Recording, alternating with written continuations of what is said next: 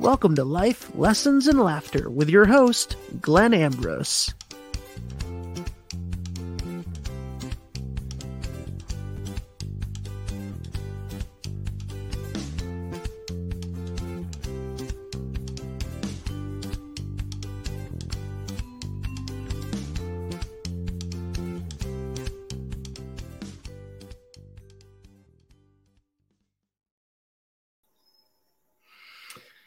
Hello, everybody. Welcome to the show. So now I'm going to not delay and bring Aubrey Kennedy on. Hello. Hi. Hello. So I'm going to warn the people listening that we're a little goofy today. All right. I gotta start with a joke. All right. So I gotta try to tell this joke without swearing. I'm just glad you announced the joke. Yes. Buckle up. It was necessary. Starting. So Mickey Mouse and Minnie Mouse were in court getting a divorce. And the judge says to Mickey, says, well, I can't grant the divorce because Minnie is a little bit crazy. And Mickey goes, I didn't say she was a little bit crazy. I said she was effing goofy. Oh, my God. Oh, wow. Wow. That had like levels to it. Levels to it. I was like, okay. Oh. Yeah. Okay. So that's hilarious. So that just happened. That was a great joke. You didn't deserve an introduction. Yes. I get it now. I'm screwed now, though, because I can't tell another joke. I just reached my pinnacle. It's a good one. So today, since we're caught up in laughter emotion, we're talking about emotions. Yep. Yeah. So yeah, I guess, Eckhart Tolle has a very famous quote that I hear people saying a lot, and basically it says, I'm not my thoughts. And I hear people, talk about that pretty regularly, because we're used to saying, okay, that thought passed through. It's not me. I can just let it go and all that stuff. So like people are very familiar with that. And something I don't hear very often is the second part of that. He says, I am not my thoughts. I am not my emotions. And I think where we are in our spiritual shift is that well, geez, how far back do I go with this?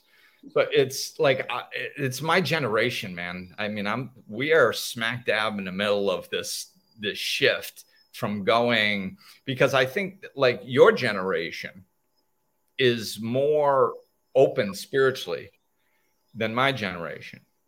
My generation is like right in the middle. And then my parents and or grandparents, my grandparents' generation was completely closed, like they were still, if you had food and nobody was punching you in the head at that particular moment, life was good. That was like, yeah, that was the extent of their thriving for this, 1,000%.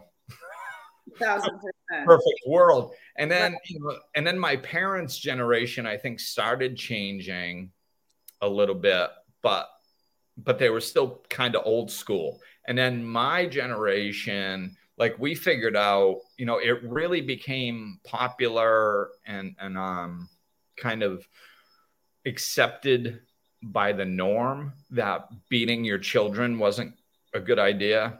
Not a good idea. No, and that other people can actually hurt your feelings, and that some of the things that we experience as children actually affect us. Like, we're the first ones to go, oh my God. I'm all messed up.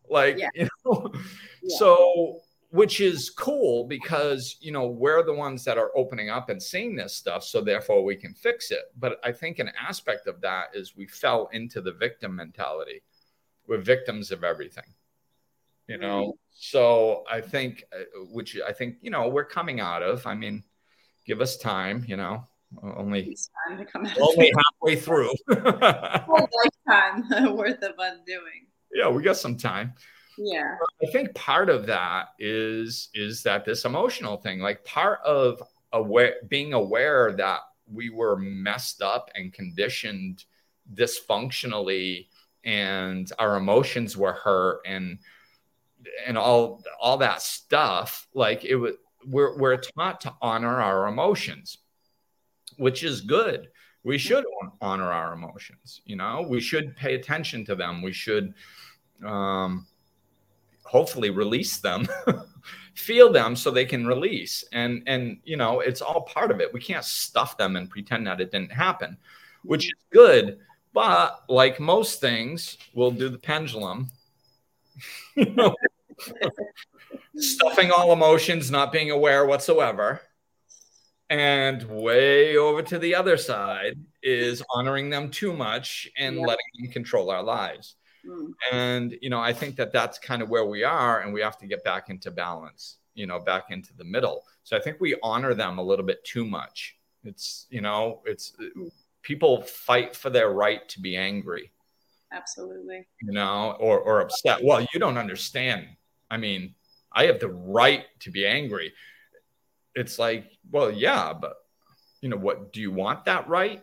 You know, because just so you know, all you get with that right is anger, flushing. Yeah. And I think it comes from like my feelings are valid. You know, I think that's it more so comes from a place like that, but people hold on to it and they end up holding on to that anger, making themselves feel terrible for it. Right. And that's so like to me, it's step one. We got to step one. We've been at step one for 20 or 30 years. Holy crap, your emotions are actually important and we need to honor them and we need to actually feel them and allow them to release, and they're messengers and all this stuff, you know, that, but it feels like we're stuck there. We need to, like, you know, if you have the right to be angry, then feel anger, but that's step one. I mean, otherwise, if you never do anything after that, then you're walking around with that anger inside of you forever. So, you know, but you have the right to it, so that you got that going for you, you know? Yeah, you can keep it if you want. So step two is, you know, it's working through those emotions and working through those feelings.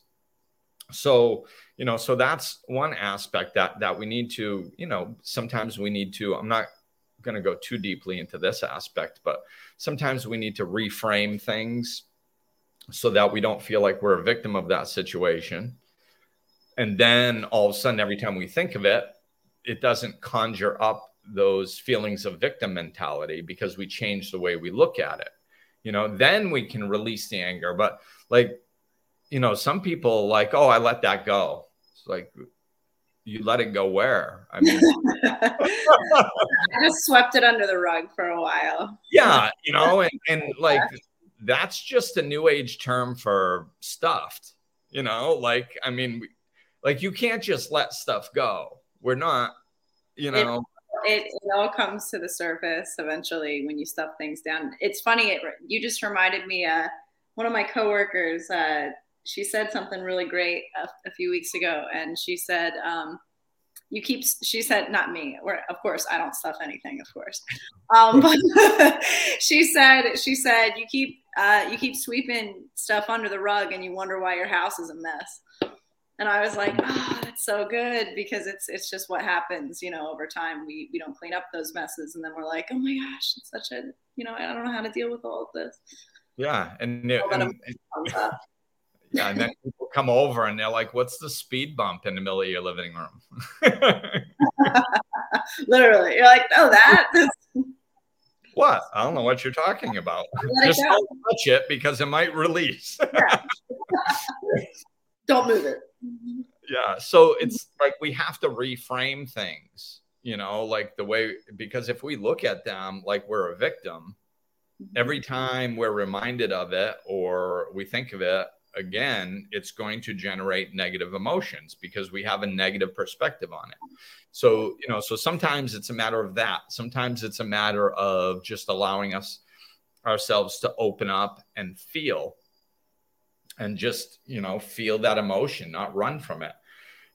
So, we have all those aspects that we can do. And I kind of want to touch on just being in control of our emotions a little bit more, because it seems like part of this shift that we're going through that everybody's trying to learn how to do things healthy and how to do it the right way.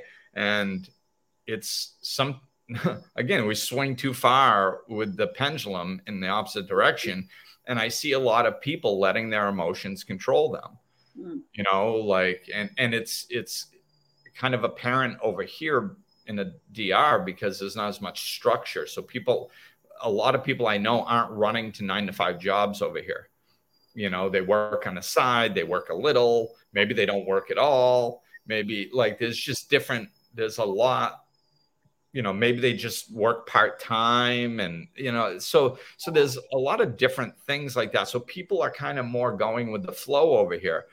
So and I'm connected with a lot of spiritual people that are very aware, so if they're aware and they're like, wow, I'm all out of sorts today, I'm staying in, I'm not going out, or I'm not, I'm just going to work on myself for a few days. Like, and I mean, I just did that for a few days. There's nothing wrong with doing it, sometimes when it's appropriate.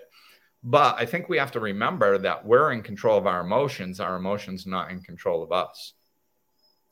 So so we can, I don't like using the word stuff, but let's call it what it is. We can stuff our emotions to go out and do things. We can go to a party if we want to go to a party. We can go wherever, go accomplish something that we need to accomplish. We don't have to put grocery shopping on the back door for 3 days because we're feeling a little verklempt. Oh, absolutely. So it's like just being aware, because what it is if we honor things too much, we start giving our power away to it.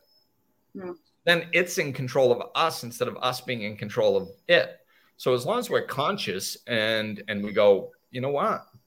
I know that I'm feeling all whacked out, but get out of here for now. I'm step aside. I feel like I'm going to go to a party. Yeah. Because it doesn't happen that often and I want to go and I'm not letting my emotions wreck my plans. So stuff, we do it all the time anyway. Or we used to. And sometimes we're talking about earlier, people with the regular 9-to-5 jobs out there, they do it on a regular basis. If you get in a huge blowout fight with your spouse over breakfast, you're still going to work. Yeah. So we are, I guess my point is we are capable of just putting it on the back burner for a while and then going to it afterwards. I think that's the biggest trick, is going to it afterwards. A lot of people don't do that. So then there's just so much that they can't stuff it. It's just bubbling over. Right. And you become super reactive that way too. Having that extra space is nice. There's been times, that I have not, it's like, it sounds great, like just walk away but you can't, like, there's just times that you can't shut your brain off with it. I don't know if that space makes it better or worse. Well, I think it's, this is like most things to me, it's a spiritual practice. We got to play with it. And we got to play with it without even fully understanding exactly what it looks like, or even believing that we can necessarily do it. Yeah. Most of the stuff that I figured out how to do, I guessed. Like I didn't, trial and error. Yeah. Yeah. I remember years ago, I was going through I was going through a breakup that was really hard, and there were other issues going on, and I was going to I was an emotional basket case, man. I mean, I was going to work and I would literally like break out crying at my desk, like just, and I'm like trying to hide it in my little cubicle and going off to the bathroom. And I'm like, I'm a freaking mess. Like I can't, and it was too much. I couldn't control it. So I was like, all right, well, this is not okay. Like I can't, literally a blubbering idiot. Like, you can't control you. It's just happening to you. It's like, and I can't, I'm reactionary. I can't control it. There's just too much. So, somebody walks by and says, so how's your girlfriend doing? It's like, so what I did is I was like, there's too much emotion in me. So I was like, I got to try to do something because I can't function at this point. So I went home and I dove into the emotion, allowed myself to feel it, set aside time when I knew my son wasn't going to be around. Nobody was there. I got my favorite throw pillow to scream in so the police didn't get called. And I dove in, man, and I snot bubbled and I dry heaved and I cried and I wailed and I screamed into a pillow and I let myself feel it, and it, of course, it released. And the other thing is I didn't play the poor me story in my head. Oh my God, I can't believe we're not together anymore. Oh my God, I can't believe. Oh my God. Like I didn't, you can't play those stories as you're feeling emotion. No. So that's why I always tell people to put your mind on the emotion. What am I feeling? I'm feeling heaviness in my chest. I'm having trouble breathing. Okay, take a deep breath. Focus on continuing to breathe, and that you're okay, and what the physical sensations are. Pressure in my chest, tension in my temples, nausea, whatever you're feeling. Just notice that, be the observer of that, and that give your mind the job to pay attention to that instead of telling a story, because when you're telling a story in your head, you're just replacing the emotion that you're releasing. Your body doesn't know the difference between whether you're thinking of something or whether you're experiencing it. It doesn't know if it's in the past or the present. Right. So it presently emotionally, it generates the same emotion. So like if you go through, like, we'll stay with my example. If like, let's say I was going through a breakup and it conjured up all these emotions.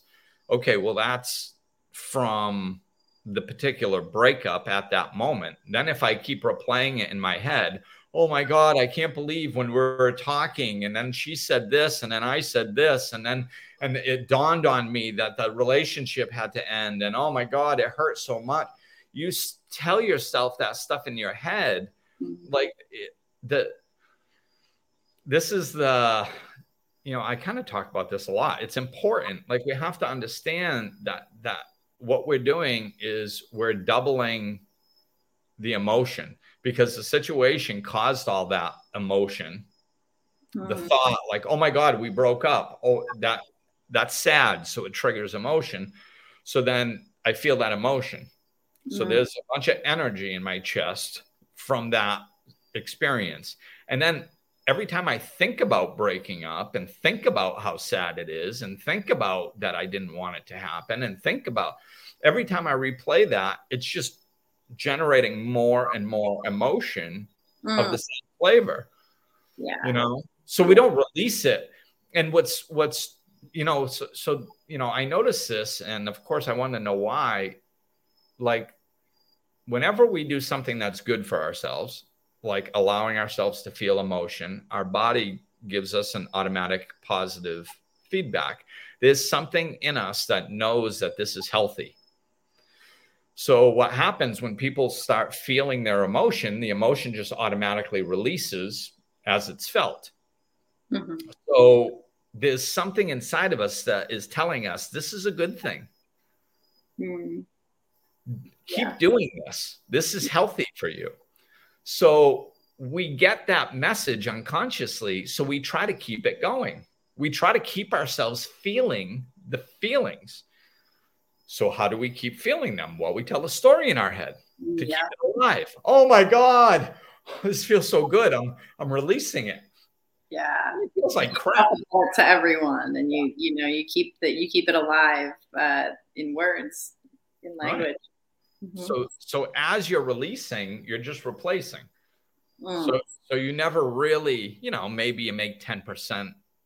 Maybe you release 100 pounds and you replace it with 90. Well, yeah, so congratulations, but you could have dumped like 80% of it, same period of time if you weren't replaying that story in your head, Mm-hmm.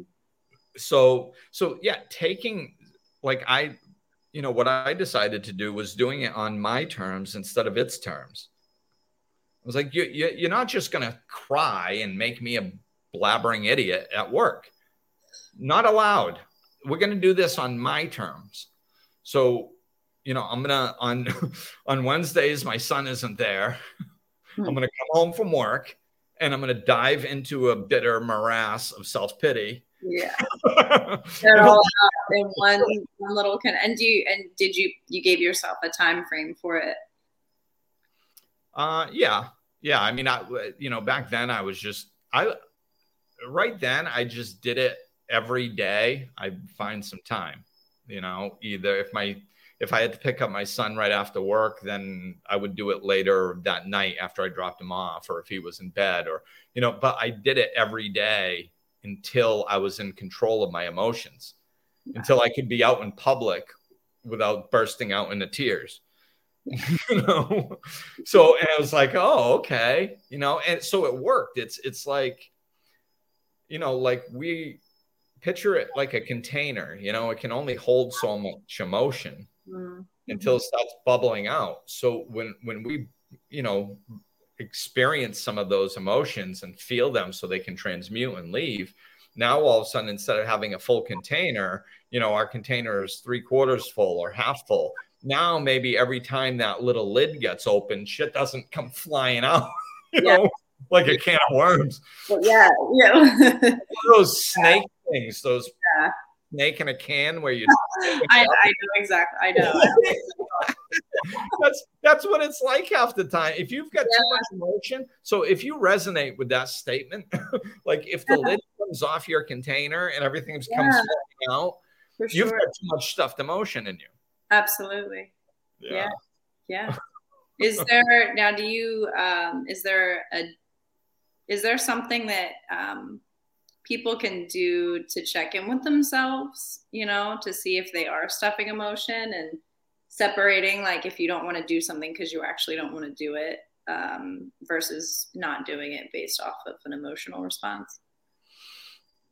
Yeah, and I think those might even be like two separate questions.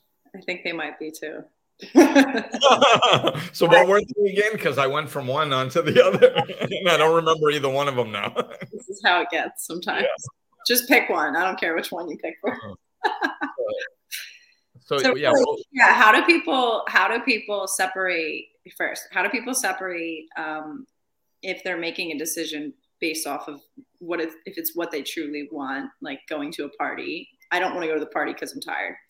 How can you separate if it's not based off of an emotion and you're actually just giving that as an excuse?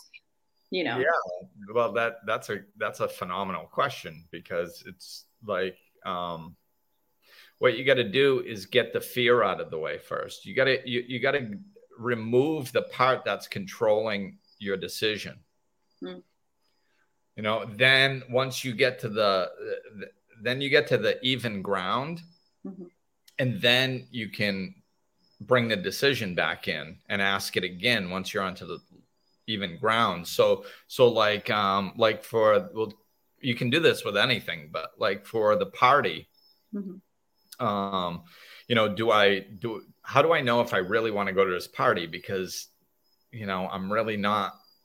I'm tired. I don't think I want to go. But another part of me says, well, you don't go to parties very often. This might be fun. So like you can get, so usually it's a slight version of fear. You don't want to go to the party because you don't want to be in a situation that you're not enjoying. And then, you like a lot of times your brain doesn't notice this unless you follow it all the way through like I'm doing. When you start following it all the way through going, okay, what am I actually fearful of? What am I actually trying to avoid? Oh, well, I don't want to be at the party and then wishing that I was home because I'm tired. Okay, well, what if you went to the party and you started just, trying to have a good time. And then all of a sudden it dawns on you like, you know what, now that I'm here, I know that I don't want to be here and I would rather be home. So why don't you just pre-plan an excuse so you have an out and you don't have to think about it. Yes. And then you come up with your out.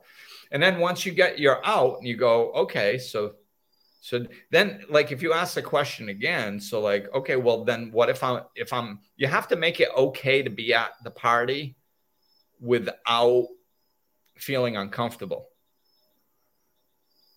Gotcha. Right? So you go, okay, I'm at the party, I have my out. It's really not a big deal. I can leave. I have an awesome excuse. This out is stellar. So nobody's going to question it. I'm going to be able to just flow. And if they do question it, it'll be my spiritual practice to be true to myself and leave anyway. Right. So it'll turn into a lesson and I'll grow. Yeah. Hey. Right. So then once you get yourself there, now all of a sudden there's no fear. Then you can bring the question back on the table and go, okay, so I'm going to be okay if I go, decide to leave. I'm going to be okay if I go, decide to stay. And of course, I'm going to be okay if I decide not to go because I'll be home and everything's fine here. So I'm okay on all three possibilities. And then if you pay attention to how you feel, and that's actually true, you've done the proper work in your head and you've framed everything. So you're like, yeah, no, I can, everything's cool. Okay. Then you can ask yourself if you want to go or not. Makes sense. Yeah. So you got to clear away the roadblocks that your ego or your emotion is trying to prevent you from feeling. All the like the layers of excuses. Right. So it's like you got to so if you get yourself to like this is kind of a specific version of something I learned. I think I learned it in recovery way in the beginning. And it was follow it all the way through to the end. So you can follow your fears all the way through to the end. You can follow your choices all the way to the end. So the first time I used this, it was like when I was trying to get sober, when I was still obsessing about alcohol every freaking minute. And they said, follow the drink through to the end. Follow it all the way through. So like and I'm kind of an extremist, of course. So what I used to do is I would be like, okay, what happens if I pick up a drink? Oh, well, first thing, all this pain inside of my heart goes away. Right. And I anesthetize it. And that's the romantic aspect of it, to stop the pain. So, and internal suffering. So it's like, oh yeah. And then what? Oh, well, and then I'll drink more and more and more. And then what? Well, then I'll wake up and I'll probably be hungover and I'll probably feel remorseful and horrible. Yeah. And then what? Well, I'll probably feel so crappy that I'll probably go drink again. Right. And then what? And then I'm caught up in that cycle that I'm trying to get out of. I'm just constantly drinking and feeling bad about myself for drinking and then drinking more to stop feeling bad about myself. Okay, cool. Yeah. And then what? And I just took it all the way to where I got myself laying in a gutter, just covered in puke and blood and feces. And my parents were walking down the sidewalk with my little son going, look, there's dad. That's where I took it intentionally. Yeah. And that, like, even now, just thinking about that possibility, it makes me a little bit nauseous. So it's like, but it helped. I didn't go pick up the drink. you know? Listen. Yeah. Whoever. So it's like, and that's, and I could logically see that happening because I was kind of close to that, I was very close to that. Possibility. When I was using. So it was like, so that was the first time. And then I started doing it with fears, follow the fears all the way through. And then they can't own you. And what's the worst possible thing that can happen if this happened, kind of thing? So when I started my business, it was like, okay, I'm collecting food stamps. My son just moved in with me full time. I doubled my parenting responsibilities, and now I'm going to start a business. So this fear. Okay, well, like how you can barely pay your bills now. How are you going to double your rent and open up a business space? And how are you going to pull this off? Yeah. And it's, so the fear wanted to come up.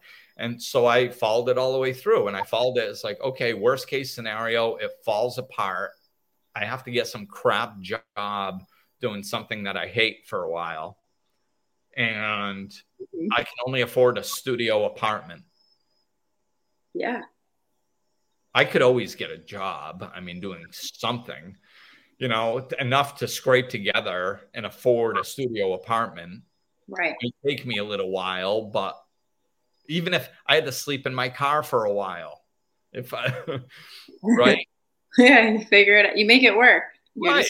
You're just going to make it work. If you're alive at the end of the day, there's always, there's always a possibility. Right. And like that's where you get to when you're at the end of the road, when you're standing there. Like a lot of times people don't do this because they think that it's almost like we believe too much in manifesting.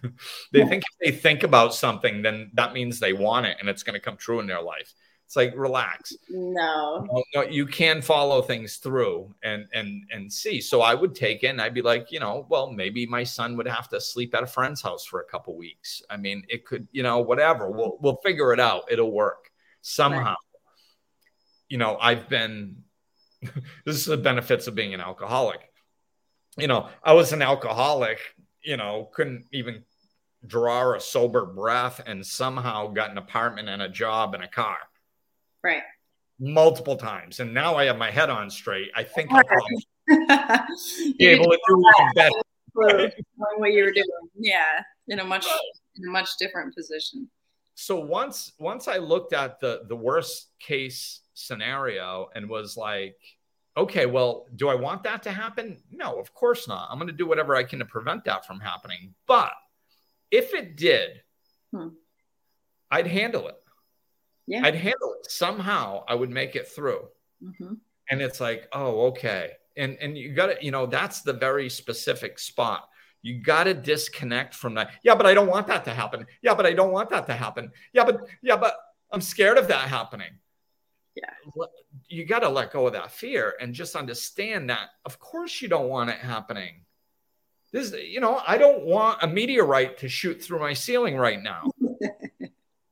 There's all kinds of things that we don't want to happen. That doesn't mean that we can't think of them or, and just understand that, God forbid, it doesn't mean it's going to happen. Like, it's this unconscious, people get really scared when they do this. They think that they're like going, no, if I say I'll make it, that means I'm welcoming it. I'm kind of bringing it into my reality and it's okay that if that happened. It's like, no, that's not what you're doing. It's very likely that it won't happen. It's really likely that it won't. Yeah. So you're acknowledging that even the worst case scenario, you'll still be okay. Right. You'll not be asking for the worst case scenario. Right. And then, you can even follow it. You can even continue following it. You can follow it through the solution. I kind of did that already. It's like, okay, I'm homeless and I have no job. Okay, well, I'm sure I could find a job doing something. That's a solution. I could probably get a studio apartment on maybe a minimum wage job. Now, this was years ago, so the apartments are insanely expensive right now. But so you get a freaking roommate, or there's always a way. You know. So it's like, so you go, oh, okay, I can get a job. somehow I'll find a place to stay, even if it's in my car for a little bit. Okay. So you can see your way out a little bit. Yeah. That can help squash the fears too. Yeah. So, so that's a big technique that you can do with anything you're fearful of. I do that with everything. I don't like the energy of fear in me. So when I moved over here, I bought a moto. I bought a motorcycle because it made sense that it was, I could buy a brand new one for $1,200 or try to figure out a car. Right. Like it just made sense. So the only reason that I wasn't going to do it is because I never drove. I'd been on the back of my friend's motorcycle doing $114 tons of times. Yeah. Almost dying, but I had never driven one. So like there was fear. So I learned how to drive one, and then I bought one, and then I got around with it for a while because I didn't want fear to control my decision. Yeah. And then I moved up to the mountains. Well, can I take this thing up into the mountains? I don't know. That scares me. Well, you got to get over that fear. So I took it up into the mountains, and I wiped out and burned my leg on the exhaust one day and got back on it and made it up. And, and then after I came up and down 4 or 5 times, I'm like, can you do this, Glenn? If you needed to do this, could you do it? Yeah. I mean, I've done it. So yes, I can do it if I need to. Yeah. Okay, cool. Possible. Yeah. Now that the fear's gone, do you want to do it? Oh, hell no. Yeah. Hell no. I don't like it. I don't like this. I don't like cooking up here on a motorcycle. I have a dog. If something happens with my dog, she's too big to take on the moto. Like, I'm more of a Jeep guy. Yeah. So I went and got a Jeep. But it was a decision, but I refused to make the decision out of fear. Yeah, you remove the fear. And I like the stemming it down and then stripping it away, stripping away those excuses to see what's underneath. Right. Yeah, because we're not making any decisions based in reality if we don't strip that apart. Right. You got to get the fear out and know that you can, like, once you get that fear to rest and it's out of the picture and you're like, okay, I'm going to be okay. I can do this, whether it's through physical acts like the motorcycle or whether it's through thinking acts, whatever, you got to get that fear out of the picture. Yeah. Make peace with whatever's might or might not happen and know that somehow you're going to handle it. It's like, okay, all right, cool. And then you put it back on the table and then you can make a decision. Absolutely. Yeah. I just think it helps with not being so reactive towards things too. Yeah. My father, my father interests me more and more because he just finds stuff that works. He always has.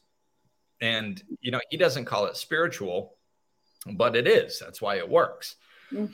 So like he says, like with his decision making, he would always gather information, which I am a big proponent of. Mm-hmm. People skip that all the time. I don't know what to do. I don't know what to do. Well, you don't have enough information. That's why you don't know what to do. Right. So just gather information. And 90% of the time, what happens is one side starts, becoming clearer and clearer that that's the way to go. And the other side gets less and less. So just continue until the decision comes clear and gather information. So my father said, like the way he does it is he says, well, I research and I gather information. And then once I've gathered a bunch of information, I sit down and I look at it logically. Does one make much more sense than the other? Hmm. If it's a yes, of course, that's what I do. But if it's like 60-40, one or less, 50-50, 60-40. If it's 60-40, it's like, then I throw all the evidence that I gathered right out the window and I do whatever I feel like. because clear or no. Yeah. Because there's not that much difference between 60 and 40. Yeah. Like as far as like if you made the wrong choice, the discomfort level is only like 20% greater than the other side. So it's really not that. It's not right. Yeah. You don't experience that much of a donkey kick. Yeah. Even if you chose the wrong thing, and you can kind of combat it because you did whatever the hell you want. You know, like you're like, I want this, you know? Yeah. I just did it because it's what I wanted. I did it because I chose. Yeah. You know? So he's like, that's when you bring in the emotion. Your brain is there to make, and this is what I say. This is why I find my father interesting, is because I keep finding parallels to what he does and why it works so well and what I've learned. You know, so it's like your brain is logical. It's there to make decisions. Emotions are illogical. They are not good for making decisions. They're good for capturing your attention. They're good for all kinds of things. Good and like even sometimes feeling negative feelings is a huge asset to us, you know? Yeah. Sometimes it saves our lives because we feel something negative and we go, oh my God. You know, so sometimes it can save our lives, and sometimes we can experience immense love and happiness and all kinds of stuff. So emotions are a wonderful tool for us, but they're not good at making decisions. They cloud our vision, you know? So you bring in the logic, use your logic and your gathering information skills to make decisions. And if it's close, then bring in the emotions. Be like, hey, emotions, what do you think? You know? Yeah. It's it can be tricky because I don't know. I don't think. I mean, listen, I might not be right about this, but from what I understand, you can't think with logic and emotion at the same time. Well, you can't think with emotion at all. Like, no, yeah, you just act through emotion. Right. Like you don't like if you're feeling really negative towards something. Yeah. Like there's no choice to go, well, I'm feeling really negative, but I'm gonna go positive. Like if your emotions are guiding your decision and they're negative, you're going negative. They're going negative. Yeah. So there really isn't, you don't have freedom of choice if your emotions are choosing, are doing. No, you're along for the ride. Right. Yeah. Whatever the direction your emotions are going, you're going, and the decision's going. So that's why they're not good for decision making. Consistent. Yeah. It's that get off that horse. You know, it's like that. There's some anecdote or something of like your emotions are like a wild horse. And it's, you know, like if you don't have the reins and the horse is just going like a bat out of hell, like nothing good is going to come of this. Right. Yeah. You know, so like just jump off, man. Yeah. Is it going to hurt? Yes, but it's going to hurt less than whatever. I love these analogies. Really, one after another. It's nice. This is a wild freaking horse, man. Just going. That's what I'm going to share every time now. Yeah, I'm just getting off the horse, man. Yeah. It's because I don't know where this is going, but it ain't good. Exactly. Yeah. Oh. Well, that was good. Now, do you remember the other part of that question? It's okay if you don't, because we've been a while. I asked you how people separate, right? We talked about how people separate emotion from logic, and there was one other question, and I can't remember it now. I wish I could rewind. Yeah, it's gonna come to me in like a middle of a sentence or something.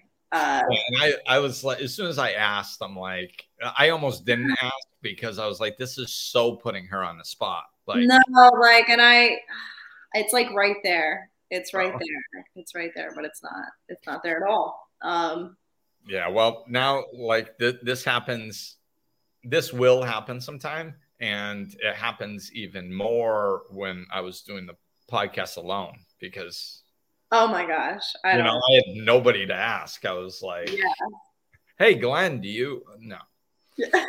No. Like I'm the only one that can fill the empty spaces. So I'm We're screwed. just over that. Well, I mean, that's cool. We actually, talked about a lot of different things that I didn't know we were going to. Yeah.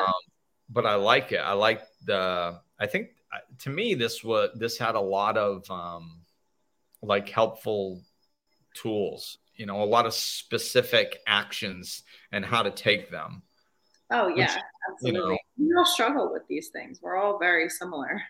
We're more alike than different. Oh my God. Yeah. I just posted that today.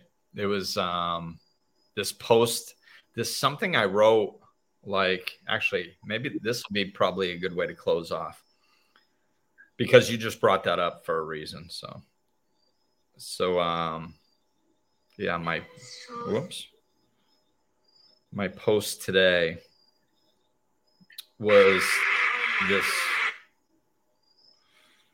post that I posted in 2016. It says, I love the fact that we are all more alike than we are different. Underneath the surface, we all want to feel loved and safe. We all get scared sometimes. We all innately love our children and want the best for them. We've all witnessed people coming together in stressful times and marveled at the strength they displayed. We've all felt fear in times of change. We've all been in places where we couldn't see our way out, but yet somehow made it. And we've all helped someone else at one time or another and felt the peace and self-love that spawns within. I love that. I love that. Beautiful. I love that too. Yeah. And it's like, yeah, this is why, like, a lot of times when I'm working with people, it blows their mind because I tell them what's going on inside their head. And it's like, it's just because it goes on inside all of our heads. Yeah. Like, we all have the same emotions and, go down the same thought processes. Yeah. So we all struggle with the same stuff. It's, and most of it is, when we get down to the core, it's even more simple. One person is like, oh my God, I'm freaked out because I can't make my car payment. And somebody else is like, oh my God, I'm freaked out because I can't figure out how to get my son in the Premier Soccer League that costs so much. And somebody else is going, oh my God, I don't know how I'm going to make my mortgage payment. And like, they think it's three different things. Yeah. And it's like, no, it's that one's kind of obvious because it's finances, but but still, it's like, we don't have to learn 3 billion tools. No. Keeping it's very simple. We don't need to overcomplicate things, Right. And I mean, it can still be hard. I always have to say that. It is. It's work. Because conscious is work. Yeah, it's work, and it's worth going through, and like, you're going to go through it anyway, so you might as well grow on your way. Yeah, it's like we're going through life, and there's a certain level of suffering that we're experiencing, and that we don't want to experience. So, like, you got two choices. You either go through the suffering with your eyes open and growing and releasing and learning through it, and then you come out the other side to this level of peace and bliss and happiness and love that you didn't know existed. Or you can just suffer. Yeah. Those are your two choices. You're going to grow one way or another. Either enjoy your experience or don't, but it's your choice. Yeah. Right. Lean into it or don't. But like, if you lean into it, it's, it's going to go a lot smoother, a lot faster, and you're going to grow and you're going to come out the other side. If you don't, you'll suffer longer. And then eventually you'll grow when you can't take it anymore, with the universe dragging you, kicking and screaming. And that contrast.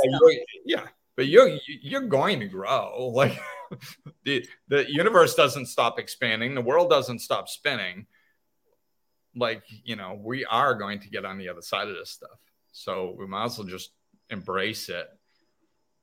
Yeah. And then swear at the skies every once in a while when it becomes. Oh my gosh. All right. Well, cool. Yeah. I'll do it. Thank you. Yeah, thank you. Yes. All right. So yeah, we got to make sure we keep these under an hour, which we did. Awesome.